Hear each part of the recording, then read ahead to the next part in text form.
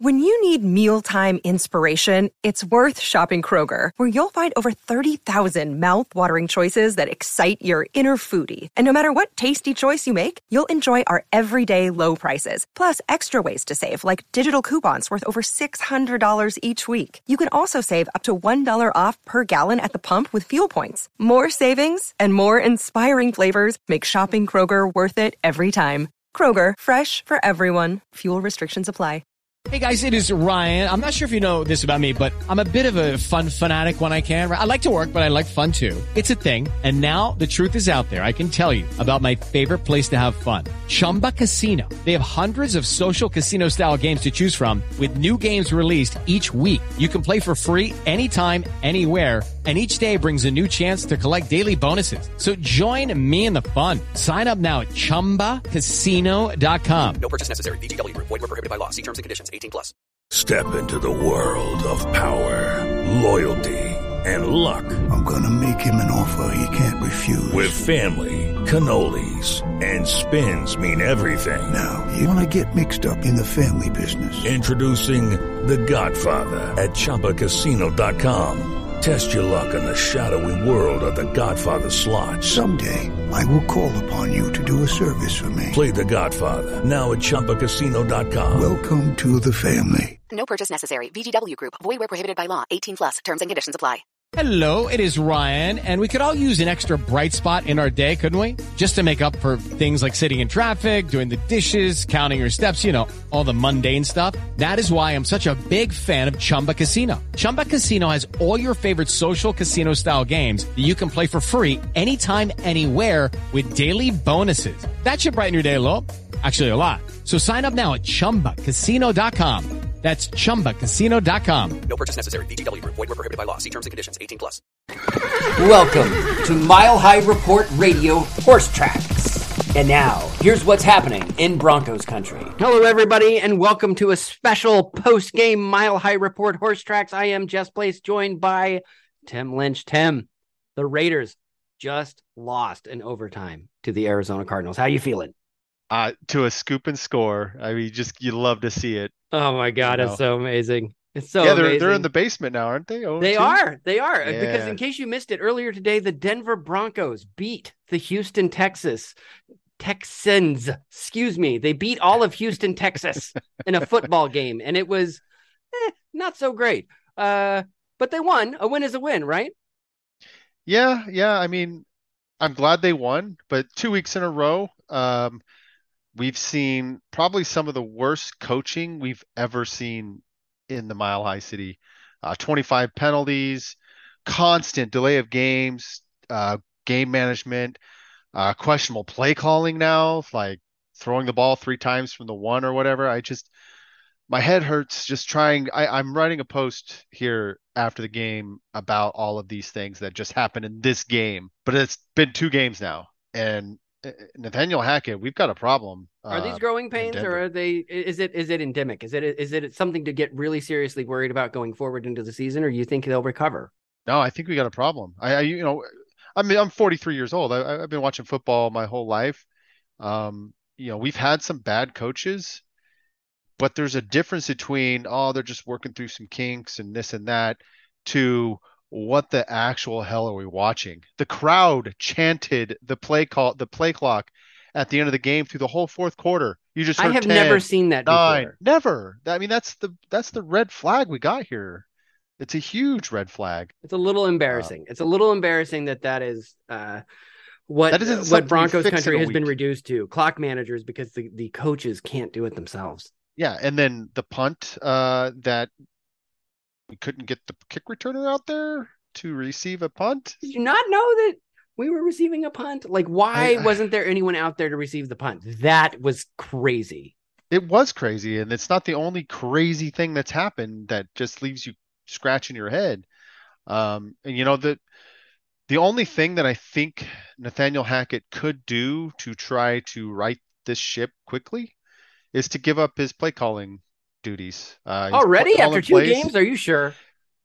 The reason being, it isn't necessarily because he doesn't do a good job play calling, which I don't think he is doing a good job play calling. But putting that aside, it's somebody needs to run the damn team from the sidelines, and that's the head coach's job. Give your playbook or play calling sheets to somebody else, and make sure you got a damn kick returner back there on punts. Make sure that you're getting the play call in with enough time to snap the damn ball. It's just, I'm mad. We won the game and I'm pissed off. So it was one of the sloppiest wins in recent history, and that's saying a lot. That's 25 penalties in 2 games. That's just the NFL record. I looked this up, is 158, and obviously there's an extra game here. But if we were just going to say a regular 16 game season without even the extra 17th game, they're on pace for 200. And the NFL record is 158. So yeah, we got a bad problem with Nathaniel Hackett, and I don't think it's something that you work the kinks out in a week. This is a major structural problem that's going to cost the Broncos a lot of games this year. And the only thing I could think of to fix it would be for Hackett to focus on only the head coaching job and not be the head play caller. Yeah, but that's why we brought him in. We brought him in to be the play caller. He was the Aaron Rodgers whisperer. He's the guy that's supposed to make the difference with Russell Wilson. I don't know what to tell you. How are they going to win games if they can't even get a punter or a kick returner on the field? If they can't snap the ball in time, 4 or 5 times a game. We're talking 25 penalties in 2 games. That's insane. All 3 of the second half timeouts. They were all expended because we couldn't manage the game. And by the way, that's accepted penalties. They had 4 decline penalties in this game. So they could be well above 30 in 2 games if they had accepted it all. It's just, I immediately went on the attack, and people listening to this podcast might be thinking, well, damn guys, we won the game, so maybe we should talk about some of the positives before we end this. And I don't want to spend the whole time just railing and ranting about Nathaniel Hackett's failures through 2 games. So what were some of the good? Let's talk about the good. Yeah. Well, okay. So I'm going to start. I'll start with the crowd. Like you said, they were counting down the play clock. They saw that the Broncos were deficient in that department, and they filled that void, and they counted down the play clock. Yeah. And that was, what a way for fans to say, like, they're all mad about the play clock issues and the delay of games. So for 73,000 people to just suddenly decide, you know what, we're going to help you out. And it worked. They didn't get another delay of game penalty in the rest. I tell you what, it got down to 1 once, and the whole crowd was screaming, 1! It was like deafening, and they got the snap off. It was funny and embarrassing. Maybe it's the new thing in Broncos country. Maybe that's just what we do. Yeah. I don't know. Maybe that's the new hallmark of the Nathaniel What Hackett do we do on the road? Who do you think made the difference for the Broncos in this game? Cortland Sutton was just a beast out there, and Javonte Williams, like, both those guys made the game. I haven't looked at the total yardage yet, but I would have to say 80% of the yardage was through those 2 guys on offense, with the other 20% being that Eric Saubert 22-yard touchdown that actually won the game. But he caught it this week. Did you see that? He caught the touchdown. Yes. We had another the red zone. Okay, the red zone. We've already done that. We're going positive. What else was positive? Let's go positive, Tim. The defense, Jess. Let's talk about the defense. They clamped down when they needed to. Randy Gregory and Draymond Jones, they were beasts. What do they have? 3 sacks, 2 strips. It's only a matter of time until those strips start going our way. But the law of averages dictates. What is that? 4 strip sacks that have gone the other way? 1 for 7 on fumbles so far. 1 for 7. Okay. So we're due. It's considered a luck sack. So yeah, we're definitely due. We're going to get like 4 fumbles in 1 game, and we're going to get them all. It's going to be great. No, the defense played outstanding. Pat Surtain went down with a shoulder injury along with Jerry Jeudy. Hopefully those are minor injuries, but we'll have to wait and see. The defense really held its own. I was very happy about how they played throughout the game. I kept thinking Russell Wilson's going to lead a drive here soon, and they're going to get a touchdown. And it was like literally 2 drives later, they get that touchdown drive. such as soon a as they relief. started stretching the field, good things started to happen. Like they got to let Russ throw deeper than 12 yards. Like they've got to start letting him throw. And they got to run the ball when Javonte Williams is averaging 7 yards a carry. Like if you're getting 7 yards a pop, why would you ever throw the ball? just run it. Just keep going. Yeah. It was a good game. It's 1-1. I hopefully they work things out. There's plenty to build on. There's plenty to build on. There's going to be some great team meetings this week. Just have I have deep-seated concerns.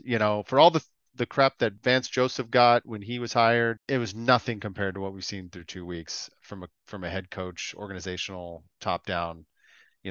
All the questionable decisions that Vic Fangio had pale in comparison. It's just, I'm very concerned. We haven't seen the questionable challenges yet, though. That's the difference. You're right. These other things can be ironed out. Like Nathaniel Hackett has not challenged very clear plays that have no chance of being overturned. Well, if you use all 3 of your timeouts in the first quarter on delay a game situations, you won't need to worry about making bad challenges because you won't have to. Oh, is that the next shoe to drop? That might be the next shoe to drop. It's going to be a good week. We've got the San Francisco 49ers coming into Mile High on Sunday night. It's a national game. What could possibly go wrong? I think the Broncos win that game, but I think they do too. Trey Lance got hurt. He broke his ankle. So it's going to be Jimmy G time, and he's going to be a little cocky that he's now the guy, but I don't think he's the guy. George Kittle might get his first start though. Okay, but enough about Tim's fantasy team. I am Jess Plays, and he is Tim Lynch, and this has been a very special post-game edition of Horse Tracks. Go Broncos. Go Broncos.